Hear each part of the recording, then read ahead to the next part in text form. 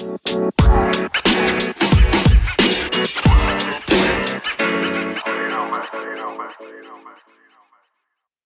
Millie, how you doing? Good. How are you? Yeah, very good, thank you. Thanks for coming on to the Sure, pod. of Really course, appreciate anytime. it. Like everyone else, if you could just take as far back as you'd like to start.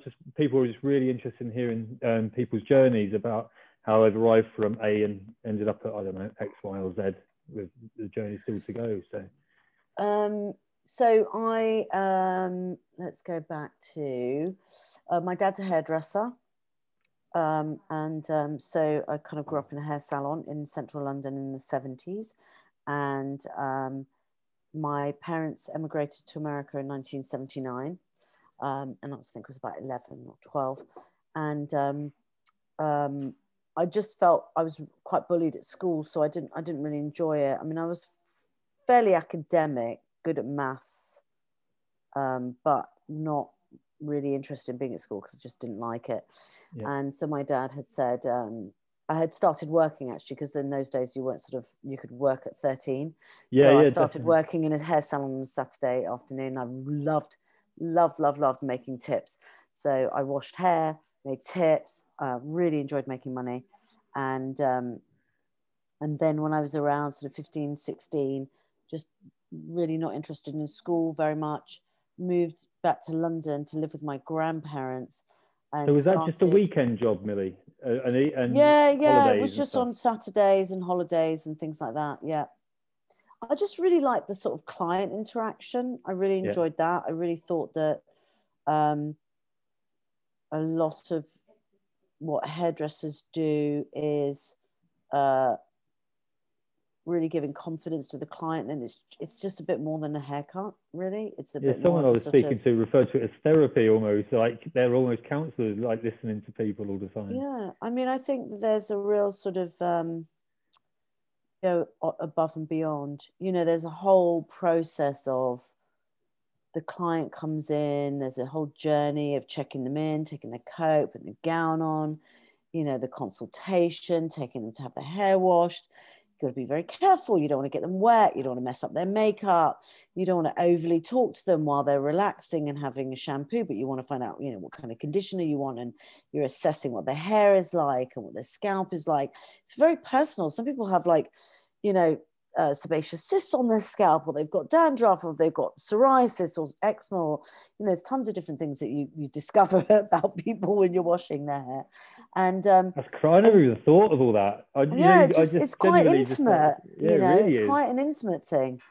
um some people suffer from hair loss, or they've got kids and they come in with lice, or Yeah, you just don't know.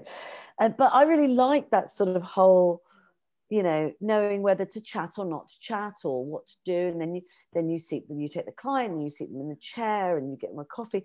And this is like, you're an assistant. You're not even a hairdresser at this point. You are just a sort of, it's like you're like a guide. You're sort of guiding them through this process, but making them feel as comfortable as possible, but always sort of standing behind the stylist and just being really polite. It's yeah, quite subservient, but it's also quite rewarding in a way, because yeah, you are definitely. just being ultimately very polite and very helpful to somebody, and that can result in tips. And so I was quite good at that, and I really enjoyed it, and I made good tips. And I absolutely loved it, actually. And so my dad got me a job working for Tony and Guy, Wow. and Okay. I enrolled myself, it was about 15, 16, enrolled myself in a youth training scheme. So in those days, you could do a youth training scheme, and you would work 5 days in the salon, and then 1 day a week you would work for the company, uh, but you would learn something different. So my youth training scheme was sort of product, because Tony and Guy had just started bottling product Okay. at their offices, or sort of studio place in Chelsea Wharf. And so 1 day a week on a Monday I would go, and you would help literally bottle shampoos and conditioners. And so that was really interesting. And then but it was like an apprenticeship, and I guess I was really good again at the sort of guiding and you know, making coffee and washing hair, but hairdressing just went straight over my head. I think, right, okay. I think because I'm kind of like maths wise, I'm quite good at algebra, but I'm not very good at geometry, and it requires a lot of geometry to cut hair. Yeah. And also, like, hair color is just very science based. Yeah. Yeah, I don't really understand that either. No. So I, you know, out of sheer despair, I think I sort of went back to America, got another job in a hair salon that my dad got me, and then I ended up moving to New York and working for a hair salon there called Bumble and Bumble. That's then became a brand. But when I worked there, he didn't have the product. It was just a salon. Okay. And on 56. How old were you then, Millie, when you moved to New about York? 18 maybe. 18, and 19. was the New York, you at that point, had you decided I want to move to New York and give that a go? What's in New York? I'd gone there on a, I'd gone to visit a friend of my parents who was like one of the head designers at Ralph Lauren for footwear. And I think I wanted to go to New York because I had some friends that were there who had come from London. And I wanted to go, and my dad said, well, you can go to New York, we've got to stay with him. And I stayed with him. And then sadly, he died of AIDS. And there was obviously, you know, in the 80s, in the mid 80s, and it was, AIDS was rife. But I sort of spent a lot of time in the village and in Greenwich Village. And although it was a very sad time with AIDS, etc., it was also quite an amazing time to be in New York. And I just felt like I owned it. I just felt like that was a place for me. It wasn't London where my grandparents lived. It wasn't LA where my parents moved to. I loved New York. Oh, it was you, because it was your own thing. That's pretty cool. Yeah, it was definitely about that. And so I worked for Bumble, and then I lost that job and went to go work for a hair salon called Parallel, who actually put me on the floor. So they allowed me to cut hair, which was ridiculous because I didn't know what I was doing. Why did you lose the job at Bumble, if you don't mind me asking? I don't actually think. I think I quit. He says he fired me. Oh, right, okay. So I don't know. We've always had a difference of opinion on that. Okay. I'm still friendly with him. So maybe. But I don't know. I was out clubbing every night. You know, I'd show up like you do. 7 o'clock in the morning, and I'd sit in front of the salon waiting for him to open it. I was always at work. I didn't really call in sick a lot, and I certainly didn't, you know, in that respect, I was quite a hard worker. Yeah. But I was going out every night. I mean, you know. Well, you're 18 and you're in a city like New York. I wasn't really getting anywhere, you know, with my career. But one of the things that I did quite find interesting at Bumble is they had like a little sort of alcove off the side of the salon, and in that alcove they had makeup, and there was a woman that sort of sold the makeup in that area, and there was William Tuddle. I want to say there's a bit of Il Maquillage, and there was MAC. But MAC was a makeup brand that was only sold in hair salons at the time. And it was only sold in 2 hair salons in New York. So obviously it was Canadian made, founded. But these two hair salons in New York owned it. So when Michael fired me, because I used to spend a lot of time over there in that little alcove at the salon playing with makeup, which might have been why he fired me, I don't know. The woman that ran the makeup section said, why don't you go and talk to my friends who own this salon called Parallel? They also sell MAC, but I think they'll put you on the floor, whatever. So I got a job there. I mean, it literally lasted like 3 weeks. I was like, I'm not going to do this. I can't cut hair. And I sort of, with my tail between my legs, went back to LA. And my dad ended up I think he sort of realized that getting me a job at salons that his friends owned wasn't going to work. Right. Because I wasn't going to stick it out. But he got me a job at a boutique that was just opening called Shu Uemura. It was a Japanese makeup brand that was launching in the US, and they were launching in LA. He got me the job there, but my boss quit a few weeks into opening, and maybe it was a few months, and maybe my memory doesn't serve me right, but it wasn't doing very well. People really didn't know what it was, or I didn't understand it. I mean, it was a very unusual brand, because back then in the 80s, you weren't really allowed to use testers like you were now. And they came in and there was this massive long bar full of testers and products that you could try, and people would go, what is this? You know, it sort of looked like an art studio, and it was in a sort of a shop that's shaped like a fishbowl. And that was all very odd. But anyway, she quit. I then took her job. So we turned that store around and made a profit in 3 months. And then about a year later, I left and opened the New York store on 72nd in Amsterdam. Ish. About 1920, maybe, about around my 2021. But then I was invited to go to Japan after New York, and I went to a conference, Schumacher conference. I loved him. He was definitely a mentor to me. And they asked me to come to Europe and open a store in Harvey Nicks, which I did, which was 1990, which I would have been 23, I think. And in what way was he a mentor to you, Millie? Like, he was just so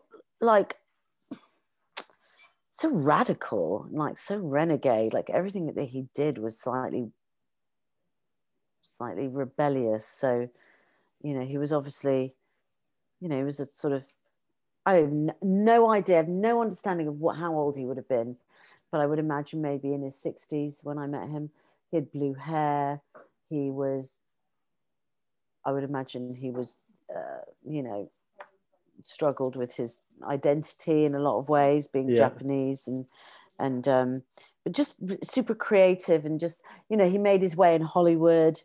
You know, he ended up being Shirley MacLaine's makeup artist on a movie called My Geisha. That must have been really, you know, his identity must have been slightly, you know, he wasn't your average Way Bandy or William Tuttle, so he stepped into a role there. So that must have been really challenging, and, you know, Brie didn't speak the language as well as he could have done back then. But I don't know. I think he was just, you know, he once told me, you know, you should be married 3 times. He said, man should only be married for about 20 years. He goes, and now that we live till 80, you should be married, you know, 20 to 40, 40 to 60, 60 to 80. That was his theory. Excellent. And I just thought, you know, for a guy that seemed like an old man at the time, or older, you know, I mean, I'm 53, so I'm not far off his age now, but, you know, I thought that was really radical, you know, to think like that, to actually, and also he was very clever. He sort of, remember him saying to me that the thing that he was most concerned about, or that the challenge that he thought the beauty industry would face, would be female pattern baldness. Right, okay. Which I thought was an interesting concept of women losing their hair, which obviously, as we know, women's hair is thinning. And also he was very forward thinking in terms of being a Japanese makeup brand, but yet creating and having his products, some of his accessories manufactured in China, and also his brushes made in Korea. He said Korea was the future of beauty. I mean, and this was in the 80s. Yeah, that's so crazy. You know, he was just a visionary, you know. He went out on a limb. He really did. I mean, he was amazing. So I worked for him for quite some time, launched Schumacher here. And then I guess Schumacher was such a hit. And it was way before, like, it was before MAC and, you know, Laura Mercier and all those other brands. And then... So he must have had loads of belief in you as well. So did you... Oh, yeah, no, he was really trusting in me. I mean, they brought me to Japan. I went to this conference. I was the only woman at the conference. It was full of Japanese men, with one French guy. And he, you know, he would show ideas for new products, prototypes, and he would ask me what I thought. He also allowed me to develop some. So basically what happened is that when the products launched in the US and in the UK, the colors were great. Let's say the eyeshadows, for example, but the brown eyeshadows were quite orangey, which just they needed a little bit of green in them to make them a little bit more taupey, if you know what I mean. Because I felt that was slightly more sophisticated. So what I did was I would break things down and I would mix it up, and then I would show him what I meant. So he allowed me to propose a sort of some new product development ideas, which went into production, then became bestsellers. So that was you know, like I felt like he really did go out on a limb for me, actually, because It's it good you really had the did. courage to do that as well, isn't it? Because especially when you just described him, not like you're almost in awe of him, but he's this amazing guy that you felt like you had that courage to, because a lot of people would just go, yeah, no, that's great, wouldn't they? But you, Yeah, I don't know. I just felt like he sort of, he, you know, he would ask me what I thought. But also the thing was, I was on the front line. So I was actually selling product to customers and then dealing with all the makeup artists. And I think he was really open to that. And also, I mean, even nowadays, even with the British Beauty Council, I don't really sort of say, this is my opinion. I have to listen to a lot of people to sort of gather consensus before I submit something. So back then it was very much, you know, these are what the customers want. This is what they find challenging. They would like, you know, a blue or red lipstick, because there were certain hues that were very popular globally, but there were certain tones in those hues that were probably more targeted towards the sort of the Chinese or Japanese skin tones. That I wouldn't have said that there was you know, a lot of people walked into the stores right at the beginning and would say, well, do you have anything for you know, English women or something? You know, the foundations weren't off, you know, they were fine. It was the powders and the creams that was slightly, that needed a little tweak. And that's often times to do with the color of the eyes. oh really? Yeah. So, you know, like there was nothing necessarily, the oranges were great with blue eyes, but we had nothing sort of almost to sort of work with greener eyes or hazel eyes or the eye colors. Anyway, it was just, you know, I spent a lot of time playing with makeup. Yeah. I really loved it. It's still one of my favorite things to play with, really. And so that sort of brought me back to London, really, to Harvey Nichols, and then met makeup artist Ruby Hammer and actually journalist Anna Marie Solovey. They came into Harvey Nichols one morning at 7 a.m. to shoot before we opened for a feature in Elle magazine called Portrait of an Artist. Ruby was the sort of the story. It was about what makeup artists did and how they shopped for product in London. And then Anna Marie was interviewing her. She was a beauty director at Elle, beauty editor at Elle. And then we all became friends. And then Ruby must have told her husband about me, and they wanted to bring Aveda to the UK. And my dad knew Horst Rechelbacher, so Horst wrote me into the contract as a key person because obviously he knew my dad. Right. Yeah, it's all sort of, and then Tweezerman, really, you know, so Dal Lamagna, who owned Tweezerman, I ended up convincing him to let me buy sort of 20 tweezers to sell them here, because he had sold me some tweezers when I ran the shop in LA. He's a windsurfer from Seattle. Oh, right. So, and I sold them like overnight. And then I realized I'm not a distributor. I didn't want to do that. I mean, it just sort of one thing leads to another. Anyway, eventually, the woman that was the buyer at Harvey Nichols when we launched Shu More and moved to Boots, she called me up. Her name was Anne Berry. She's now at Avon. She called me up and she said, do you think Aveda would want to launch in Boots? And I said, probably not, probably never. Still haven't. And I said, well, come and talk to you. So I went with George Hammer, Ruby's husband, to Boots.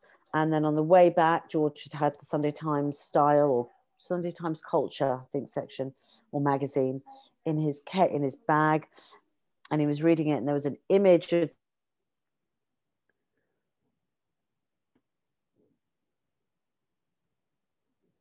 these two Russian girl shoots. Maybe I'm making an assumption, but it's probably likely. And it was like an article about Russian prostitutes or something, I don't know.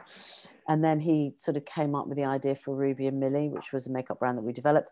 And at that point, I'd already done some product development, so I felt really confident in that area. And also I'm quite sort of mathematical, and I like an Excel spreadsheet. Yeah. So it sort of, after a few meetings, it sort of got to the point where we were going to develop this range. And so I guess essentially I kind of like laid it out and mapped it out. And then Ruby and I kind of worked on all the product development together. But I immediately knew what I wanted. Yeah. And I can still remember that spreadsheet and visualize it. And I can remember where I was sitting when I developed it all. And then that was Ruby and Millie, and that launched in 96 we started, and launched 98. Wow, I didn't know it launched then. Okay. Yeah, so that was quite a bizarre.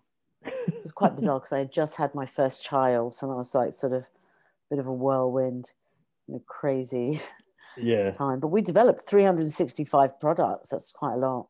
It was a £7 million investment. People don't spend that kind of money anymore, do they? That's insane, isn't it? And maybe Fenty, but that's a lot of products, isn't it? Mm. Because of where you've been, how did you know you hadn't actually developed products before that, had you? Other than working with no. So how did you and Ruby know where to begin with that? Was that just learnings on the job, or did you have like mentors? Yeah, no, it was massively learnings on the job. But the thing is, like, a lot of it is really logical. Like, color is quite logical, isn't it? Yeah. So that made sense to me. And also, I understood the sort of, I understood how you sort of, how if you've got pigment and binder and a base, I kind of understood how that came together, really, in a weird way. Right. Because I was like listening to someone the other day or I read something where someone was like, I want this to be really highly pigmented. Well, you need more to carry the pigment. You can't just drop tons of pigment in something that's very light. Yeah. Or there's not enough of it. It feels like things, I mean, the irony is I can't bake a cake, but I feel like things need equal measure. Yeah. And so, and actually from the off with Ruby and Millie, I totally knew what I wanted, because there were textures that I loved and there were things that I really didn't love. Like I hate when I don't like silicone in formulations. I find that it slips all over the place. Okay. And it washes the pigment out. It feels like it thins it out to me. You can't put enough in there. So I was really liked a mineral oil base that would hold a lot of pigment. And it felt very rich to me. And there was that sort of, our eyeshadows were made in a lab in Aberdeen. It was like a flurry system. Okay. They don't do it anymore, unfortunately. It's pretty illegal. Probably toxic or something. But I really liked it. Not the way they did it, but Yeah. And I like, if you're going to have something frosty, I think shimmer works really well in lighter colors, but I like quite a heavy frost in a sort of blue or a green. You want it to look like a sort of almost reptilian, but and I don't like multicolored mica. I don't like it. I like it to be one color. Like I hate when you get that multicolored thing going on. So you really know what it is you like and stuff. So as it was created, was there ever a conflict, or did it just really work? And No. We always agreed on everything like that. Funny, isn't it? We always agreed. I think we were very similar in that regard, in terms of. So what happened is that I mapped it out originally. So I said we would have, let's say, for example, 10 lipstick colors. So there'd be white, yellow, orange, red, purple, blue, green, beige, brown, black. There was always going to be 10 colors. And then could we have a white lipstick? Well, if you did, it would have to have a shimmer in it. That was logical. You can't have a matte white lipstick. That looks awful. And then you might want one that's a bit yellow and one that's a bit pinker. So what we did was we kind of mapped it out, and then it was almost like blue, like for example in the eyeshadows, blue was always the one that you could have the most different variations in. So we sort of started with blue, if that makes sense. Yeah. So you could have a shimmer, a frost, a matte, a pale, one with a bit of white in it. We just kind of, in that respect, I followed the spectrum of color. It just seemed logical to me. In black, you could have a matte black, but I think we had a really glossy black, and maybe a shimmer black, but not really a frosted black lipstick. And then what we did was we had a black, a white, And then I thought, actually, what we need is a gold or silver, because that makes a really nice collection of base lipsticks. So you could put reds and oranges over those, and those would be really nice bases. And then, I don't know, just everything sort of, you know, felt like there was never, ever an argument. And what we did was yeah, I mean, there was a lot of SKUs. And then what I did was we got not cream, kind of skin colored paper, but grainy paper. And we swatched all our favorite products and then coded everything. And then we redid them as a spectrum. And then we did textures for each one. So let's say we had red lipsticks, we had 10, let's say we had 5 red lipsticks. There was, you know, obviously an orange one, there was an orange one end and a blue one end, and in the middle was just sort of clear red. And then the blue was matte, but the orange one had a bit of shimmer in it, because orange can do with a little bit of yellow or gold in it. So you're talking like this is so obvious to everyone, right? So I don't know if it's like, it's just that's where my mind thinks. So, you know, when you, because before we started the actual call, you were talking about mapping out like your 3-year plan and stuff like that, and you talk about things being logical. Is it because you see it all in your head, so you just put it down on paper for other people to have a look at and for you to see? Well, sometimes I can't be bothered to put it down on paper. Sometimes just stay in my head. I don't know. I don't know. I just see things like visually. Like I can see, like I can literally right now visualize a matte red lipstick that's got a lot of blue in it, a glossy one in the middle, because that's a clear red and that should be really glossy. And then the oranger end of the spectrum, like I said, needs to have a little shimmer in it because it has to be slightly gold and have a little bit of depth of movement. I don't know. I can visualize it. It's amazing, and you can genuinely visualize it. Visualization is like massive, isn't it? I tried doing it from like meditating and things like that to really try and help with visualization, because I'm quite keen on like mapping out and goal setting, like you were describing. Yeah. But visualizing, it's been something I've really had to practice. It doesn't come naturally to me. And when my kids are talking, even when I'm reading a story, if I'm doing like the 3 Little Pigs or something like that, they genuinely get really worried about this big bad wolf, because in both their heads, they're seeing something right before them. It, yeah. Have you always been able to visualize stuff? I don't know. I think so. I don't know. Is that weird? Maybe I should get that checked. No, I think it's amazing. Maybe I need to see a therapist about my visualization problems. No, I mean, I do. I just think like that. Or she just went with what you were saying? I think so. I think a lot of makeup artists probably do, don't they? Because you have to visualize what you're doing. I mean, I think the thing is that I think visually my brain works in quite an artistic way, probably, but I can't physically connect my brain to my hands. So I can't manifest what's going on in my head, but I can visualize it. Yeah. But then I'm also quite sort of, like I said, quite mathematical. But then I don't know, I think a lot of maths is quite artistic, but... Oh, there's massive connections, isn't there? I mean, I do sort of, between, maths to me is a sort of fusion of artistic and linguistic. It's a different language sometimes, but yeah, absolutely. I do like numbers. Yeah, I like numbers, and I like a spreadsheet. I love a spreadsheet. I know it's really sad, but I really love a spreadsheet. I can like look at something and mistakes pop out on me. Yeah, no, I'm the same with spreadsheets. Exactly the same. Yeah. So, I can literally spot a formulation error a mile off. It's so weird, isn't it? Yeah.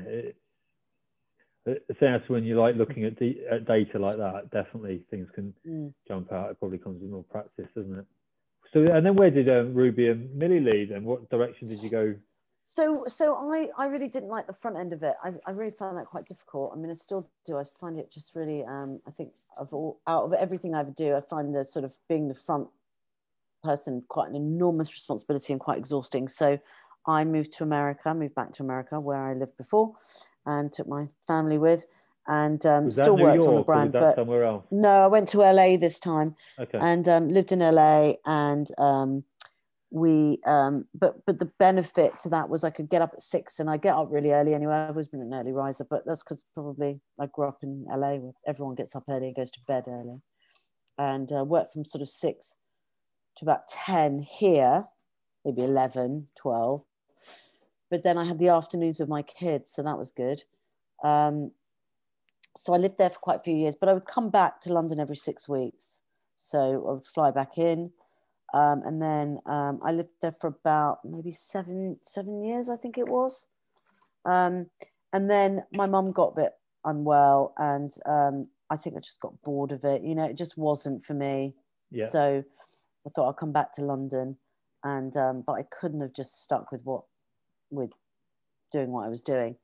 And I came back to London, not sure of what to do. And then Ruby and I had always said that one of the things that we always did was we always agreed on everything. So if one of us didn't agree, was Ruby still in that? Sorry to interrupt. Was Ruby in London still? So you were working? Yeah. Okay. Yeah. That's how the hours could work. Yeah. Okay. But you know, I mean, we spoke to each other every day. So, yeah. but one of the things that we had always agreed on was that if we didn't both agree on something, it wouldn't happen. Okay. So, but we also agreed that if one of us didn't want to do it anymore, we would have to consider stopping. And I don't think either one of us at that point wanted to do it. It'd been, 17 years or something, 16 years. And it was just getting to the point where it was just not viable anymore. Products were launching with our names on it. It didn't really carry our aesthetic. We weren't very much involved in the product development side. It just, stuff like that happens eventually. Yeah.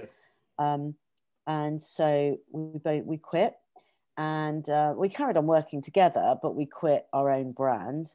And then I bumped into a friend of mine who was a stylist. So what were you still doing together? Oh, we were developing other brands for other people. I did a brand for Ruby called Ruby Hammer Recommends. And then we did some other brands for other people. We developed a teen line for Superdrug called Scarlet and Crimson with SLG Beauty, SLG Cosmetics, what they're called now. So we just did other projects. And then I bumped into this friend of mine who I met at the same time as Ruby, called Anne-Marie Solovey. She lived around the corner from me. Well, actually, I bumped into a girl called Romaine Lilly, who's a stylist, fashion stylist, who used to work at The Guardian. And she was like, oh, I'm just going for a drink with Anna. Do you want to come? So I thought, okay. And I just moved back to London. So I was like, great, I hadn't seen her in ages.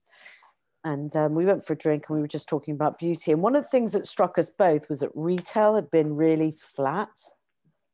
Oh, and the bit I missed out was that when Space NK first opened, it was a fashion retail store in Thomas Neal Centre in the basement.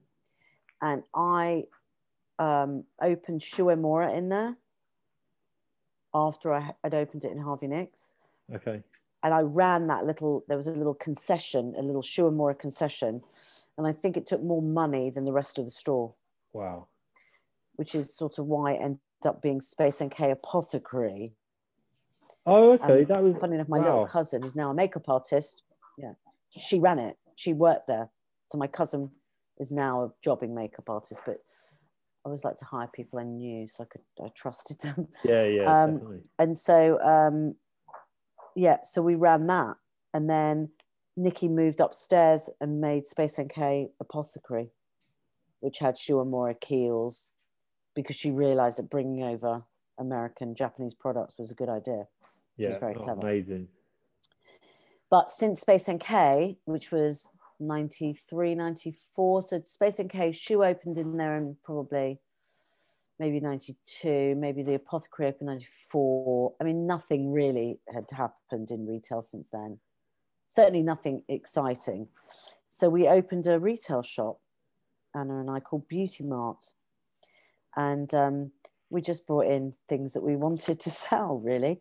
And then we decided to pop up wherever. We went for lunch with Mary Portas. And she goes, you want to go highbrow, lowbrow, eyebrow? We have no idea what that meant. But we thought, let's just do what Mary's told us. She knows what she's doing. And then, so we launched in Harvey Nichols, Shoreditch, we went Red Church Street. So we did, we just popped up everywhere. Liverpool, we just kept popping up, and then popped up in Topshop, and now it's online. And we just kept moving with it wherever we wanted to go, really. But we did launch all the French pharmacy first, Korean. We were the first to bring over the Korean brands. And was all that self-funded from like previous successes, Millie? Friends and family and stuff, yeah. Okay. And then, yeah, we had some friends and family. But obviously, it was also really a difficult time to launch retail because, you know, obviously retail's sort of struggling. But, you know, we, you know, when I say friends and family, I mean, we even got friends and family concession rates at Harvey Nicks. I mean, you couldn't have had a better concession model. You know, there was sort of, it was, you know, I'd known Danny Rinaldi for years and we'd worked together for years. So it was, you know, it was a nice, it felt like going home really in a funny way. It was really good fun. And Diana, my lovely sidekick and the backbone of the British Beauty Council, she worked there as well. Yeah, she worked there as well. Wow, okay. So, yeah, no, it was great. Really loved it. It was good fun. I mean, I guess the thing for me was the only real shocker for me was that, you know, back in the Ruby and Millie days and back when we did Aveda or Tweezerman or, you know, Shoe or whatever it was that we, you know, I worked on, you really did get sort of your evenings and weekends free for the most part. Yeah. I mean, not Saturdays, but Sundays. But when you're online, e-commerce, it is literally a 24-hour, 7-day-a-week job. And I'm really a control freak and I don't like, I've got real sort of passion for customer service. Yeah, and if people don't get what they want and they are emailing you at 4 a.m. on a Saturday, I am on it. You know, I am responding at 4 a.m. on a Saturday. Yeah. And I that just do you have takes notifications on your phone then? I don't actually, but I have a sort of sixth sense, I think, about it. I don't have any notifications on the only thing I get notified of is WhatsApp. Yeah. But other than that, I know I keep all that off. I even have Do Not Disturb now. I learned my lesson, you know, obviously the first sort of year or so of Beauty Mart, I was like all over it. And then I thought, I can't live like this. This is too stressful for me. People are going to have to wait for a response. And then, but obviously it was good that I kept an eye on things because I would say, you know, we were managing this sort of, you know, new back end systems. Cause, you know, you've always got with the internet, it's always something, there's always a new platform or a new plugin or something. And I would notice that I could see the Google Analytics became like my boyfriend. I could see the traffic coming. I'd be able to see where with the spreadsheet. So it's another spreadsheet. Yeah, of course, a graph, anything for a graph. And then I could see where it was coming from, I see the acquisition. Also, because I do PR and marketing as well, I could see, oh my God, Sally Hughes has just written about this nail oil. Quick, guys, up the quantities. I'll call the supplier, buy more, because you could see all the traffic coming. Yeah. So amazing. Yeah, I liked sort of the 360 sort of bit of selling. I like the PR, the marketing, the selling, the buying, and I like joining it all up. I really enjoyed it. But the bit that I really struggled with was, you know, yet again, and I guess this was from, you know, Shu Uemura being a concession, Aveda being concessions, Tweezerman being concession, Ruby and Millie going into Boots, Beauty Mart. Maybe we did have our own front door a couple of times, but for the most part with pop-ups, you're in somebody else's environment. I really struggled with, I guess all the way along, it was, the goal was to make that shopping environment how I would want it. And it doesn't matter what you do when you're in somebody else's environment, you're in somebody else's environment. Yeah. And it becomes, you just become absorbed by it and become homogenized by the master environment. Sure. And so, and I'd often said to my clients or people that I worked with that I really hated the brand dominant conversation, and that a conversation in stores should be a woman to woman conversation. I don't want to have a conversation with somebody that doesn't understand me, which is now so relevant in that sort of the influencer model, because when the bloggers came on and everyone was like freaking out about it, and I just thought they're just like the consultants that we'd always wanted, because they are having a female to female or male to female or male to male or whatever it might be, but a person to person conversation with a consumer. Whereas, and the reason for their influence is that's what we'd always really wanted on the shop floor. And And it's been so hard to break down that brand dominant conversation, you know, buy my 9 products, you know, Yeah. which is so unrealistic. Whereas, you know, bloggers have this platform, whether it be their bedroom or wherever, or their living room, to sort of say, don't buy their 9 products, buy this from this person, buy this from this brand, buy this from this website. I found this in Tokyo or wherever, and put it all together. And that was what the shop floor needed to be, and what Beauty Mart was really about, in a way. Yeah. Okay, that makes sense. Yeah. So, and then, and it's sort of just bubbling along underneath. I've always sort of done PR as well, as if I didn't have enough to do. And but no, that I've always really loved. Just dropped my pen. And then yeah, you haven't been doodling yet, have you? No, but I've been playing with my oil. I've got this really nice little Japanese nail oil, which I really do love. But because I had a manicure yesterday, so I like to oil my cuticles after I have a nice nails. Manicure. Yeah, they look quite good. I went a bit Barbie. Yeah, I went a bit over the top on the pink, but anyway, I was feeling a little bit like yesterday was a little dull. And then obviously the British Beauty Council came around, because there was a lot of chatter about, you know, I still feel like I haven't made a mark on the industry, and I still felt like everything you've done and achieved so far, you still don't. I just feel like I just, you know, really wanted to do something that was kind of quite powerful and really game changing. And every time you think you're doing something game changing, I feel like I don't quite get as far as I want it to go.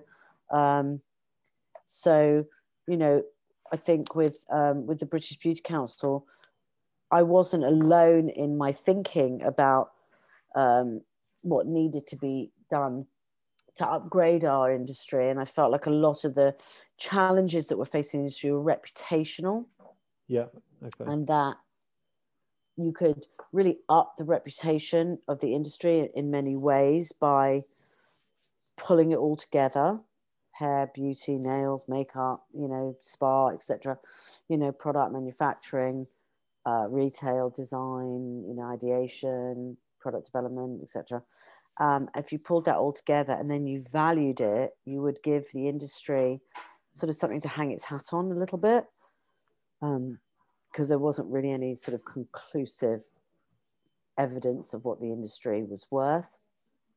So, and also there was no real definition, so nobody really understood what the industry was. So if you look at the standard industrial classifications, the SIC codes, manufacturing is in one section, but it's not defined as beauty manufacturing. Yeah. Hair and other beauty treatments are in another subcode next to funeral, well, within a code 96 called, which is funeral services, laundry services, hair and other beauty treatments.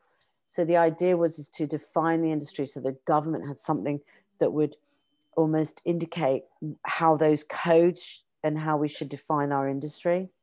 Because if you have elevated industry classifications or more accurate industry classifications, the government won't refer to us as massage parlors. Yeah, okay. As they did during COVID, because well, I was just about to say you've been like really pivotal and influential, like as a voice, haven't you, during that?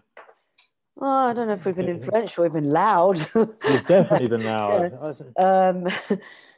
Yeah, but because a lot of the frustration goes back to these SIC codes right. that basically are so outdated. They were developed in 1948. They've not been really moved on since. That's so insane. You know, until we can sort of try to get those moving in the right direction, I don't think we're going to get, you know, very far.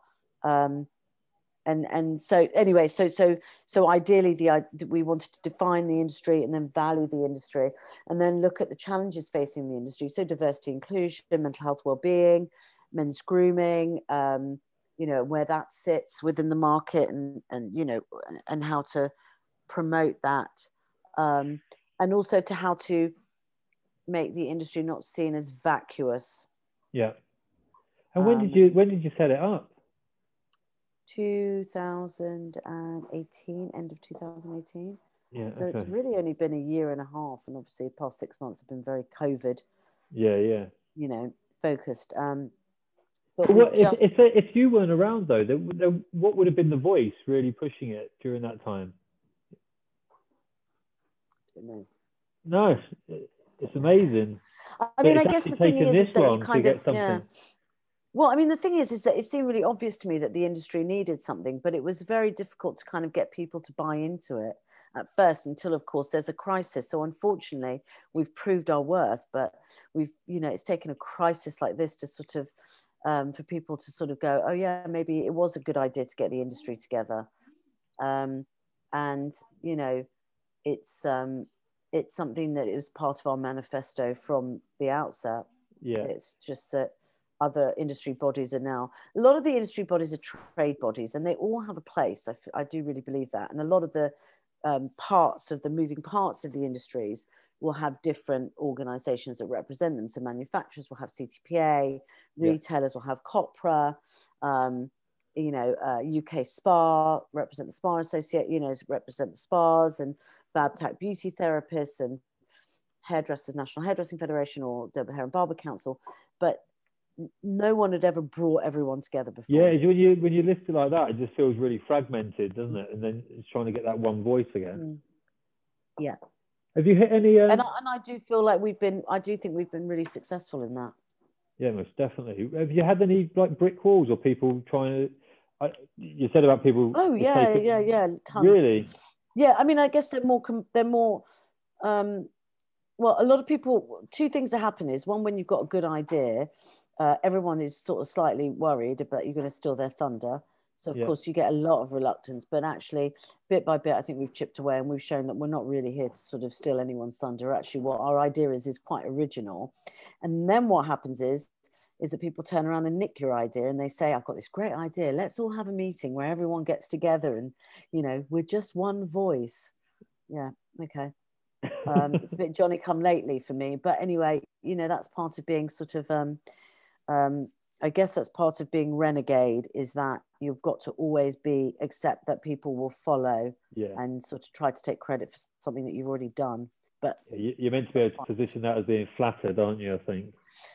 I mean, really I think, you know, I got past that with Ruby and Middle. Listen, I had a brand that was in hundreds of stores. You know, if people copy what we did, I mean, our lipsticks, those, you know, twist up lipsticks, I mean, lip glosses, copied by everyone virtually. You know, it's not like I've been there, sort of have that. I know what that feels like, and it really hurt the first time around. But then you get to the point and you just think, whatever.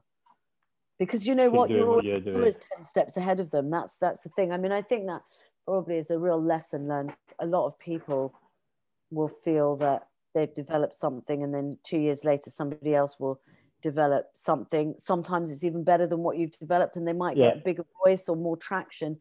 But the fact is that if you are a real innovator, you'll always be 10 steps ahead. Yeah, and that's good advice.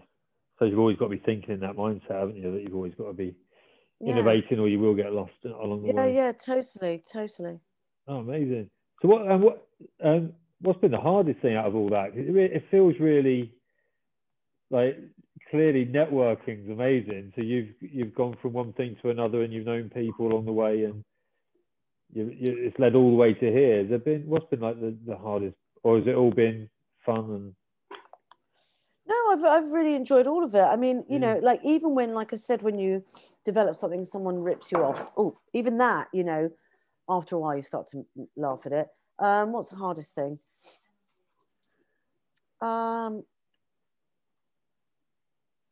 Growth. Managing it, or growth. I just am not a good growth person. I'm really a good launch person. Right. I'm a good innovator, I think. But when it comes to 3 years down the line, which is why I've got a 3-year tenure at the British Beauty Council as CEO, I might take another role within the British Beauty Council, but it won't be CEO. I think that I'm not the person to then grow it. I can't get it to the next stage. That's just not my thing. I find really hard. Okay. Well, I don't really have any interest in it in a funny way. Yeah. No, that makes I like sense. the launch bit. I mean, I guess the hard lesson is I've learned to hand it over to somebody else at that point. And what's the plan then, launching or handing over this baton is that someone's voted in, or are they? Yeah, someone would be voted in. I mean, we've got an executive board, an advisory board, an affiliate board, and I guess we'll take nominations, and there'll be a select committee, and somebody will choose the next CEO. Yeah. Oh, can't wait. Stuff. Can't wait. I literally can't wait. You've got this roadmap. You've got to be ticking everything else off first, and you keep rewriting. I've just seen an email come in from our chairperson about my roadmap. I don't even want to look at it because she's going to pull it apart, bless her. But anyway, she's right to pull it apart because it wasn't perfect. But I've just, you've got to write the draft and then let everyone get their hands on it. Amazing. Well, thanks for everything you've done in the industry. I think it's incredible what you're doing, and. Thank you. Yeah, no, I mean, I enjoy it. It's not, you wouldn't do it if you didn't enjoy it, I think. No, definitely. Well, I love the industry anyway. I love being in it. I can't believe I stumbled into it. So, no, it's been amazing. It's just such a great, just looking at all the stuff on your shelves behind. Is that product? Yeah, some product, yeah. You can't recognise it back there, can you?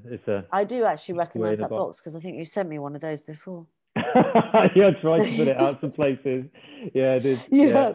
I need to send you another one just as a bit of a reminder. No, I mean, I'm like, I love a bit of product. I really do. It's definitely my. Oh, I'll get one sent out as a thank you for. I'm trying to lower my consumption. Yeah. Working very hard. We've just actually completed a report we did a report on diversity and inclusion last year. We've just done a survey this year based on a think tank, and we're just about to launch a sustainability report that's been quite a big piece of work for us. So that'll be launching at the end of October. So keep an eye out for that. Oh, definitely. That'll be fascinating. That's really interesting. Yeah. On everyone's agenda right now, especially top of ours. Yeah, but we've taken it a little bit step further. We've got really good action points. So things that we can actually really do. Yeah. So it'd be really good to pull some bits out of that. And that'll be great. As a business, we're trying, before we go head first down a route, we're trying to identify what it means to all the brands that we're working with, and then make sure that it kind of fits in with what they want. So it'd be interesting to read this. Yeah, it'll be really for manufacturing. It will be really. I think it's quite groundbreaking because it really does build a sort of coalition. Yeah. It really does put it back in our hands. So, awesome. Yeah, I'll definitely look at that. Cool. Well, thanks again for today, Millie. Yeah, of course, anytime. Thank you. Lovely to see you. Diana, for sorting it all out. That was amazing. I know. I'm sorry for some moving target, but you can imagine it was a government announcement. I mean, it's like you asked me about how my week away was. I can't even remember if I had one. And then when I did remember, I just remembered I worked throughout it. So it wasn't much. Yeah, it was just a change of scenery. That was all it was. Yeah, cool. Yeah. Well, thanks so much. I really appreciate it. You're welcome. Of course, anytime. Have a great day. Yeah, you too. Cheers, Millie. Take care. Okay, thanks. Bye-bye.